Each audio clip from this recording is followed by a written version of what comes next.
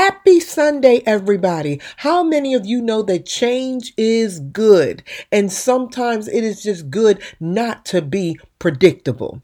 And I say that to say this. We're going to do service a little bit different this afternoon. The renowned Tony Evans hosted a leadership summit this past weekend, and his opening message was so profound that I wanted to share it with you. And because the way that we are doing church now, we have been afforded some creative ways of doing ministry. And thanks to technology, Tony Evans can speak directly to the Bible Deliverance Church congregation on a Sunday afternoon. To God be the glory.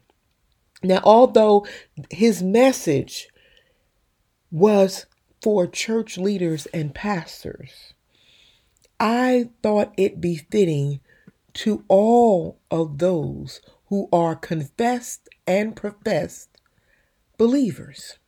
And as you listen to the message, you will understand exactly what I mean when I say that. And I hope that you are encouraged and you embrace the word that goes forth and that is ministered through this incredible vessel of God. In case some of you are not familiar with who Tony Evans is, let me give you a brief synopsis of his bio. Mr. Tony Evans, Pastor Tony Evans, founded the Oak Cliff Bible Fellowship in Dallas, Texas in 1976 with 10 members meeting at his home. He also founded the Urban Alternative, a national organization that seeks to restore hope and transform lives through the proclamation and application of the Word of God. The Urban Alternative radio broadcast, hosted by Dr. Tony Evans, can be heard in over 1,400 outlets daily throughout the United States and in over 130 countries worldwide. Dr. Tony Evans has served as chaplain for the NFL Dallas Cowboys and is a former NBA chaplain with the Dallas Mavericks. He has taught evangelism, homiletics, and Black church studies at DTS and serves on the board. Dr. Tony Evans was named one of the 12 most effective preachers in the English-speaking world by Baylor University. In 2017, Dr. Evans launched the Tony Evans Training Center, which is an online learning platform providing quality seminary-styled courses to equip Christian leaders. Dr. Evans also holds the honor of writing and publishing the first full Bible commentary and study Bible by African American. He is also the author of over 100 books. So I say to you, listen to this man. He's full of wisdom. He's full of word. Let us pray. And then the very next voice that you will hear will be Dr. Tony Evans. Father God, in the name of your Son, Jesus, we give you glory and honor. And we thank you, oh God. We thank you for this day. And we ask you to open up our hearts and our minds to receive your word. And let us not just be hearers of your word, but let your word resonate in our spirit and in our hearts, igniting a fire in us that petitions every essence of our being to become dedicated. Well, I want to thank my youngest child, Jonathan Evans, for leading us through that prayer experience. Amen. Amen. Well, I've got some bad news. The Church of Jesus Christ is now the visiting team. When a football team goes and plays against another team on their home field, they go at a deficit because the crowd is not on their side. When they're playing at home, that means the crowd is with them. When they're praying away, that means the crowd and the other team is against them. There was a time in our culture when the Church of Jesus Christ had home field advantage, where the culture supported a Judeo-Christian ethic and worldview.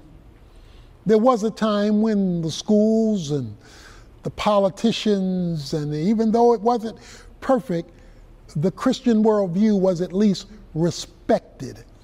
Churches were valued and not marginalized. This is not the case today. We're in a postmodern era where God, Jesus Christ, and the Bible sit on the sidelines, and so does his church, because we're being booed by the culture. No longer is it accepted that the Bible should be consulted as a standard by which decisions are to be made on the definition of life and family, and even how a nation is to function. We are the visiting team. Now, a visiting team is still expected to win. They don't succumb to the reality of being in enemy territory. But when the team decides it's going to acquiesce to the environment that it is in, it can expect to lose. We're living in a time when the Church of Jesus Christ is losing. And we're losing on all fronts. I was sent a few days ago something where a congressperson from Florida, a congressman from New York, quoted me on the issue of morality and on the issue of the definition of humanity as male and female. And they quoted me and said that in their presentation in that congressional meeting. When he finished, the head of the meeting in Congress stood up and said, "There is no place for God's will in this chamber." That hit me as another illustration of the marginalization of God and God's way and God's will in our secular society. Now, the problem with all of this is that the Church of Jesus Christ has been a co-conspirator in the demise of the culture. We have made it easy for the society to reject our worldview, to reject the Bible, the God, and the church institution, because we have failed to be what God has called us to be, which has opened up the opportunity for the systems of this world order to become the home field advantage for them and make us the visiting team. That drew my attention to Ezekiel 37. Now, if you're familiar with your Bibles at all, you know about Ezekiel 37, the valley of dry bones. Israel was the visiting team in Babylon. Because of their failure to give God the worship that he deserved, because of their compromise with idolatry, God allowed the Babylonians to become the home team. And they found themselves incarcerated in a culture that rejected them and that rejected their God. We find in Ezekiel 37 that the Spirit of the Lord leads the prophet to a valley. Now, valley is a low place. It's between two hills or two mountains, and it's very low, and it was full of bones. It was jam-packed. We're told that these bones in verse 2 were very dry. What do we mean by dry? Verse 11 tells us. It says, "Our bones are dried up, and our hope has perished, and we are completely cut off." You know what dry bones means? A hopeless situation. And the more I go around, the more I listen to ministers and ministries, I hear hopelessness. What are we going to do? With the world going left like it is, infiltrating all of our institutions, what are we going to do? Because we are disconnected ourselves. And how can a disconnected church make a difference in a disconnected culture? He says we are in a desperate situation. And if you haven't looked closely these days, it ought to be inextricably clear these are desperate times requiring desperate measures. We're in a time when people have stopped going to church, people have stopped respecting the church, people have marginalized the church, and they want God for invocations and benedictions as long as he stays out of the meat in the middle. They don't want his decisions. They just want to pay respectful homage to him. And even that has gotten on shaky grounds. The Valley of Dry Bones was referring to God's people in a secular society. The New Testament equal to that is the church. Just as Israel was God's kingdom people in the Old Covenant, the Old Testament, the Church of Jesus Christ represents God's presence in the New Testament. Just as Israel was expected to be a light to the nations, God expects believers, the church, to be a light to a broken world. So if the light is not on, then the world is going to live in darkness. So we can't complain about how dark the world is when there's no light in the sanctuary, when the Church of Jesus Christ is full of dry bones. He speaks to this issue through the prophet who raises a statement that ought to blow your mind. God says to him in verse 3, "Son of man, can these bones live?" Is it too late? Are we too disconnected, too broken for too long? Is it possible that this desperate situation in the church, which has facilitated a pagan culture, can these bones live again?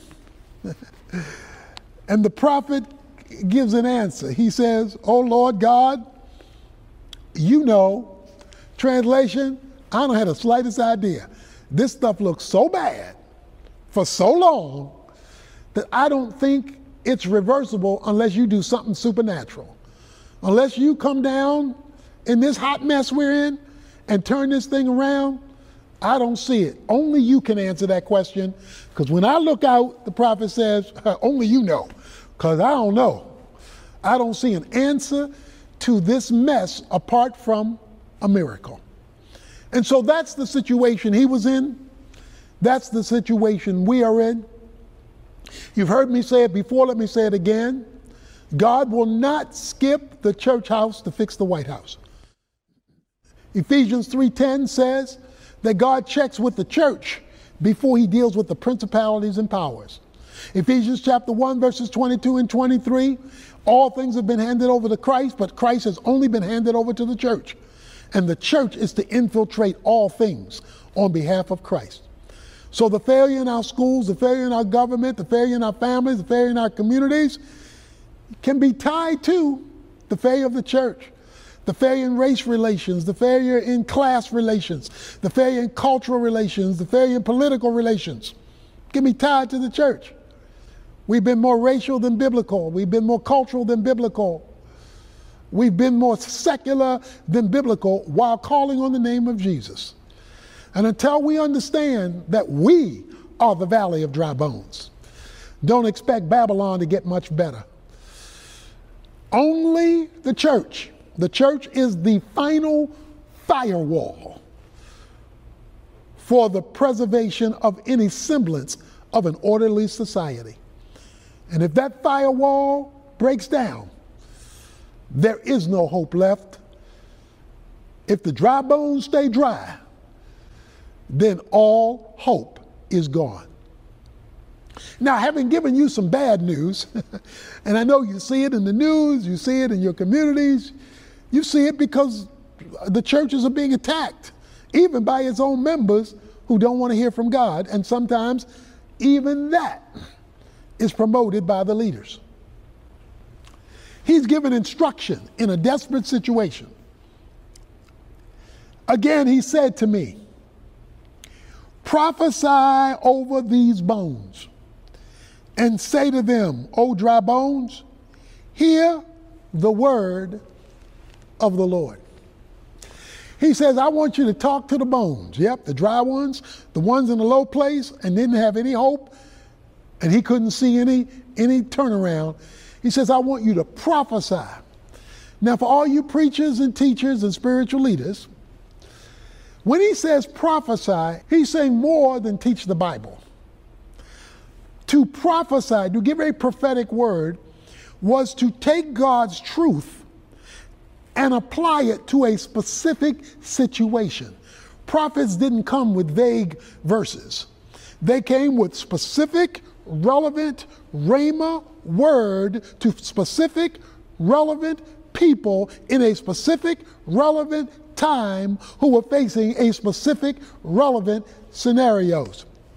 So this is not just general Bible teaching. Now, there is a place for people to learn the Bible. That's a good thing. But a prophetic word comes usually in the Bible in a desperate situation. It comes in a situation where stuff is on collapse, okay?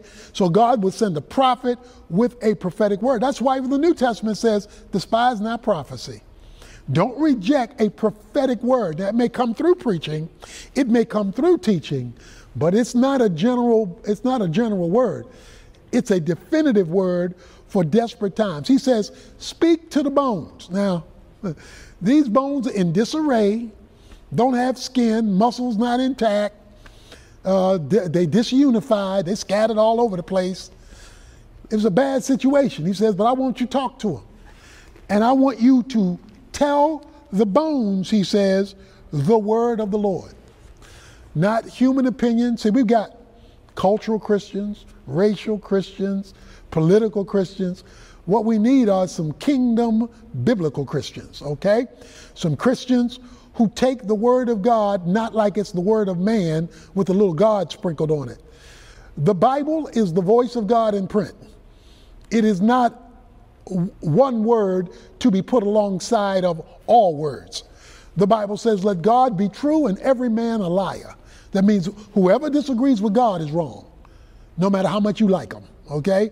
No matter how much you appreciate them. Go ahead and like them and appreciate them, but they're wrong when they disagree with the word of the Lord. So, you prophesy my words to the dry bones. Don't give them political strategy. Don't give them social strategy. Don't give them various theories. You tell them what I said, but relevantly, based on my word, to their broken, dry, dead, non-productive situation. So, he says, prophesy to these dry bones. He comes and then he says, when you do that, I will cause breath to enter you that you may come to life. He gives a promise. He says, I know you don't know how to fix this problem, but I know how to breathe life into a lifeless situation. I know how to resurrect stuff that looks like it's died. I know how to bring hope to a hopeless situation. We desperately need the dry bones of the church to become alive again, vibrant again, potent again. A non-compromising church, full of love and full of compassion, but equally full of clarity. Today, we live in a day when too many churches are giving an uncertain sound, where they're trying to mimic the culture, but sprinkle enough of God on it so it looks and sounds and feels legitimate. That's not what we need. We need a prophetic word today, a definitive word, a non-compromising word. And so he says, if you want life, you better speak my word to this difficult situation, because God checks with the church first. So, when he does that, he says, I looked. After I proclaimed God's word, I looked, and sinews were on them, and flesh grew, and the skin covered them. He says, I saw something happening. When I proclaimed the prophetic word, there was some movement taking place. Muscles coming together, bones coming together, skin. I saw some shifting occurred when the prophetic word was being proclaimed. But there was still a problem, because according to verse 8, there was no breath in them. In other words, it's like Frankenstein. Frankenstein was anatomically correct, but until he got a jolt of lightning, it had no life. The parts were there, but it still had no life. So you can have structure and still no impact. You can set up your programs, you can set up your staff, and you can be structurally, anatomically impeccable, but still dry, dead, hopeless, helpless, and non-impactful. But your structure's in place because you've heard and listened to the Word of God. That's not enough. And this is where we get a curveball. It's a big curveball, but it's a critical curveball. Look at what he says in verse 9. Then he said to me, the Lord said to him, prophesy to the breath. Prophesy, Son of Man, and say to the breath, thus says the Lord God, come from the four winds, O breath, and breathe on these slain that they come to life. He says, prophesy to the breath. Wait a minute. He had said earlier, prophesy to the bones. And why were the bones in the valley? Because they had been whipped. It says, to these who are slain. They've been beaten into submission by the new home team. Guess what? The church has been slain. We've been beaten into submission by the culture. The culture said, we don't buy what you say, we don't value what you think, we don't care what your God says, what your Bible says, or we don't care what you say, and we're going to whip you.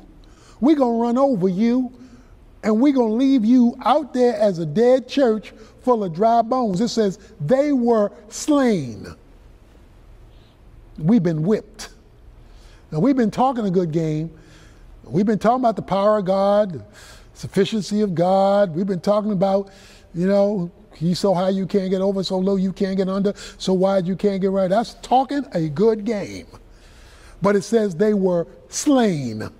They were whipped. We've been whipped in our schools. We've been whipped in our neighborhoods. We've been whipped in our politics. We've been whipped. Full of dry bones. But now they got some skin on because they done heard some prophecy, heard some words. But he says, listen to this, prophesy to the breath. Now the breath is the Holy Spirit from the four winds. That's the complete earth. The Holy Spirit hovered over the earth in creation and brought order out of the chaotic environment so that order took place. Where the water was mixed with the land and where things were not shaped properly. It says the Spirit of God came over it and brought harmony in the middle of it. That's what we got here. He says, prophesy to the breath. So watch this. Preaching the word is not enough. He told him to prophesy the word of the Lord. And he prophesied the word of the Lord. Now, it was foundational, it was critical, it was substantive, it was meaningful, but it was insufficient. He says, until you prophesy to the breath, there will be no life. Let me put it another way. Until the Holy Spirit is engaged with the word will not produce the life that the word has been set up to produce. We need preachers and teachers, spiritual leaders, if you will, who are tenaciously committed to the inerrant word of God. We need people who are not ashamed to say, thus saith the Lord, with love and compassion and clarity to the dry bones. But we also need preachers and teachers and spiritual leaders who prophesy to the Spirit, that is, who bring the Holy Spirit's presence alongside of the word, because it's the Spirit, the scripture says, that gives life. The Bible is a living book, but the Holy Spirit activates the book to produce the life in the dry bones of the church that's been overrun by the secularism of the culture.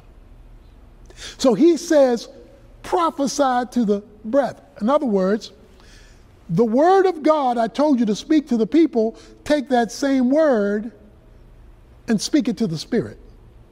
Connect. You know the Bible calls the Holy Spirit the Spirit of truth.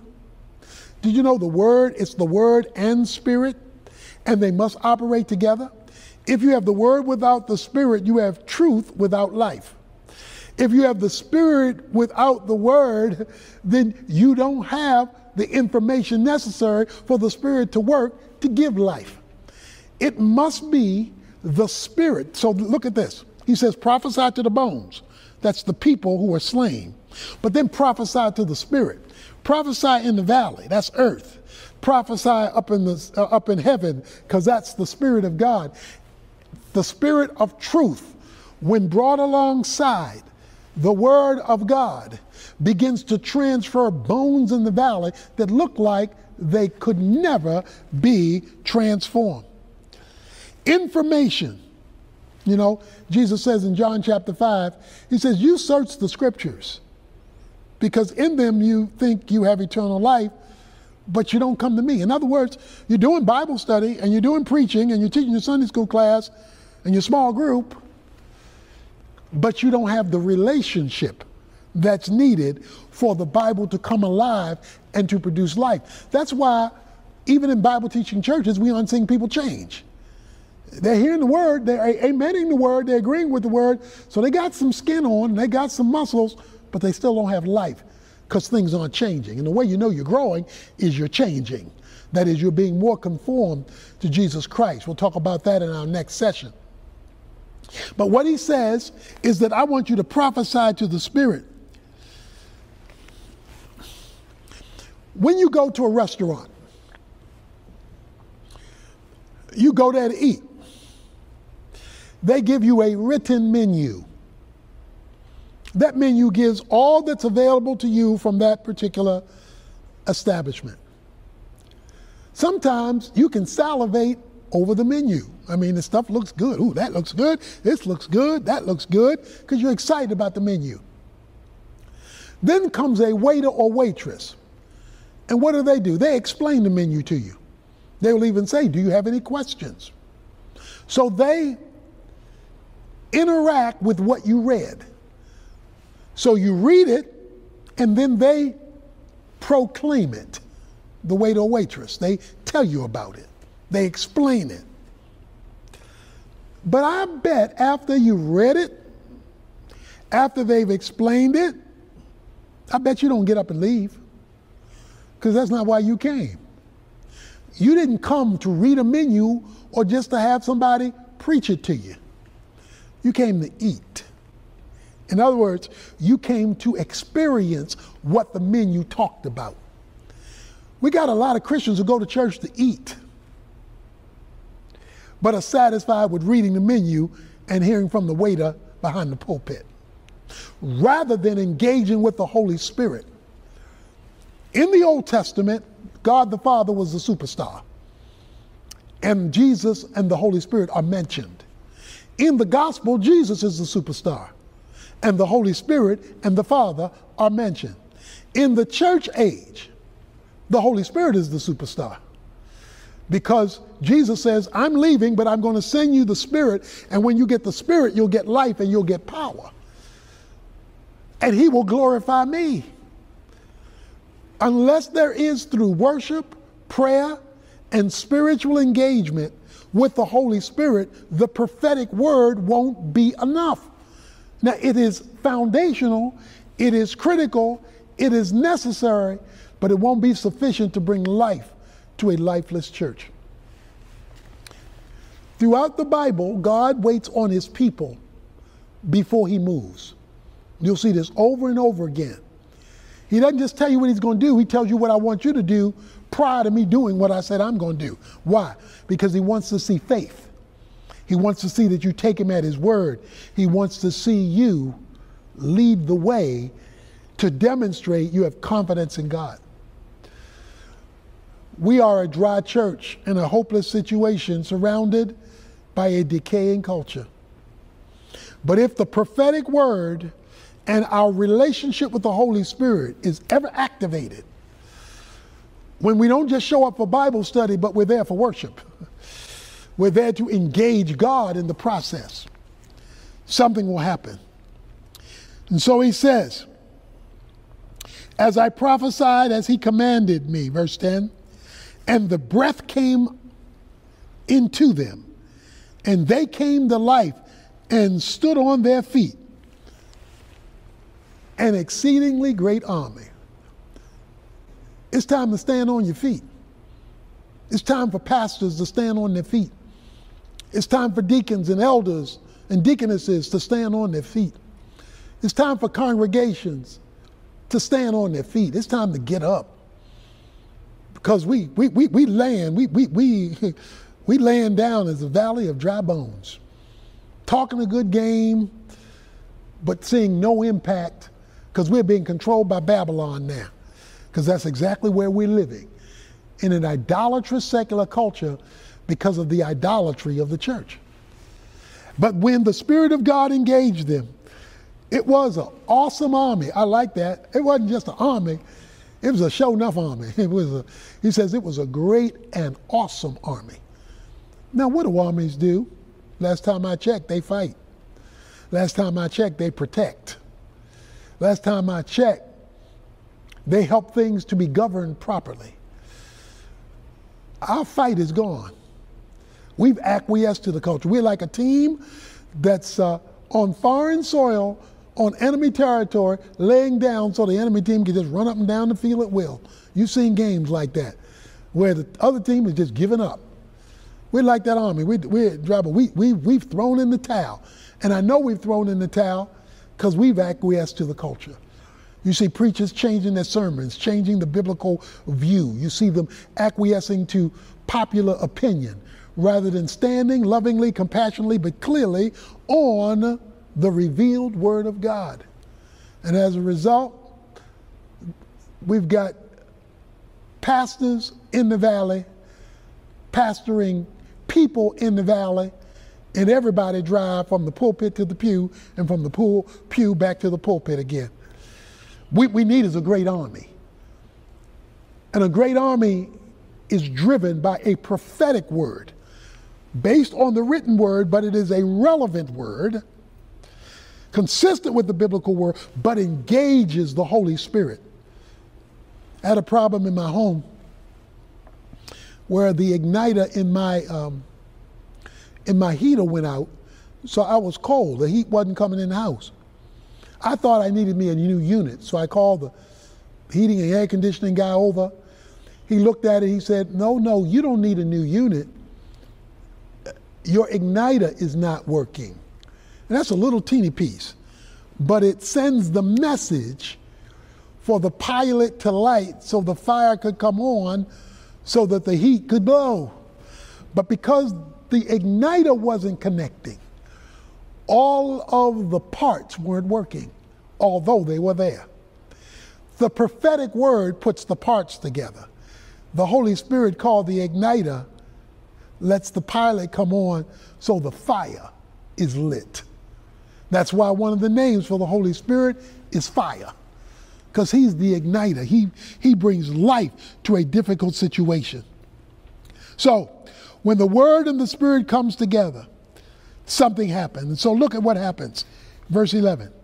Then he said to me, Son of man, these bones are the whole house of Israel.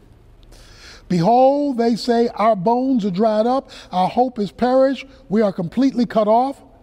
Therefore prophesy and say to them, Thus saith the Lord God, Behold, I will open your graves and cause you to come up out of your graves, my people, and I will bring you into the land of Israel.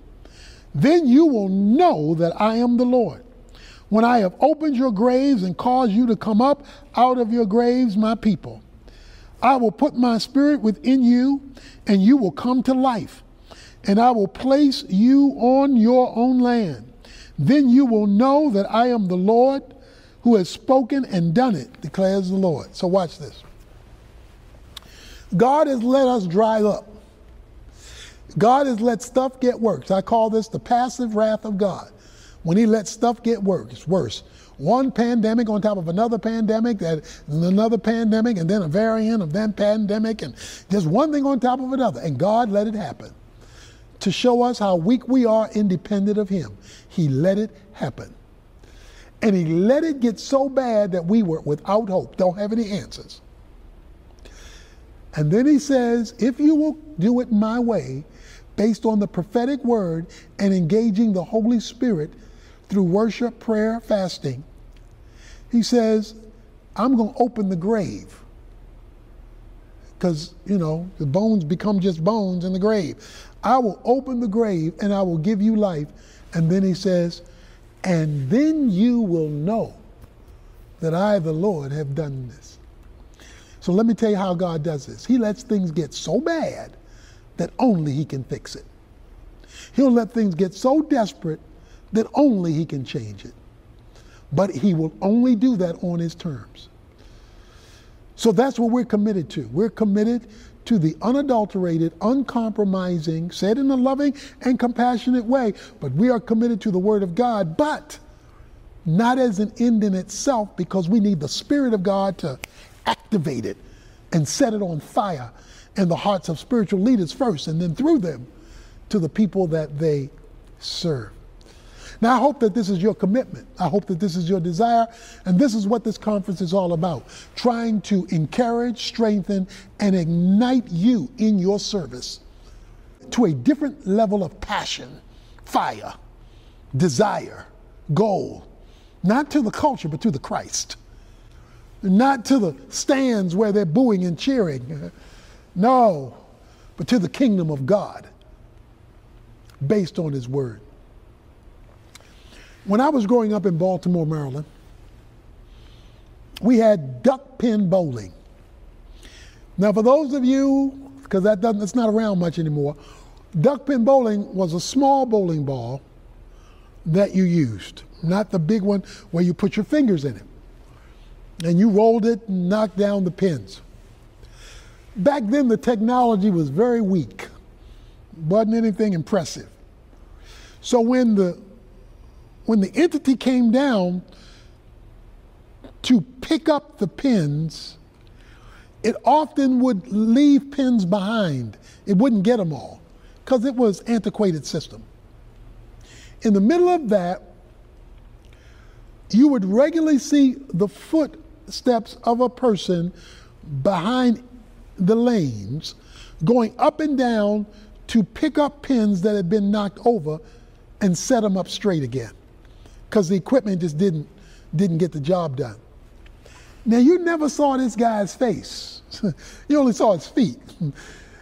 But his job, he only had one job, setting up pins that had been knocked over. Well, the church has been knocked over. It's been knocked over by the bowling ball of the culture that's decimated our impact and influence while we carry on with programs. But there is an unseen person who knows how to move from lane to lane, life to life, family to family, church to church, and set up pins that have been knocked over. We don't see his face, but we can see his work when the pin starts standing up again, showing life. The world is waiting on the church and don't even know it. God is waiting on the church, and he tells us. He's ready to set us up straight again from being knocked over in our valley of dry bones. If he can ever find a church, a group of churches. That's why we're initiating through the Urban Alternative our 3-point plan to call churches together in every community to get the dry bones working again so that the life of God can be seen publicly. Because this is not a day for secret agent Christians. In every community led by the church, because they don't know that their last hope is the church. If we're going to save the culture, if Christ be not come, I hope you will recommit yourself to the prophetic word, to the engagement of the Holy Spirit, so that we can see the transformation and revitalization and impact in a culture that is under judgment because the dry bones are still located in the valley. May we start that renewal and revival now. I pray that this message ministered to your heart and your mind and your soul and has inspired each of you to become more committed and be more influential to the body of Christ and in your individual churches. I encourage you, if necessary, to rewind and listen to the message again. Also on our website, www.bibledeliverance.org, if you click on our bookstore, you will find several books written by Dr. Tony Evans as he continues to minister and pour into the lives of so many. I thank you again for joining us this afternoon. And if you desire to sow into this ministry, you can do so on our website. If you're looking for someone to partner with you in prayer, you can start that process on our website. And if you are looking to partner with the ministry, that process can also be started on our website, www.bibledeliverance.org. Again, I thank you for joining us this afternoon. Be blessed.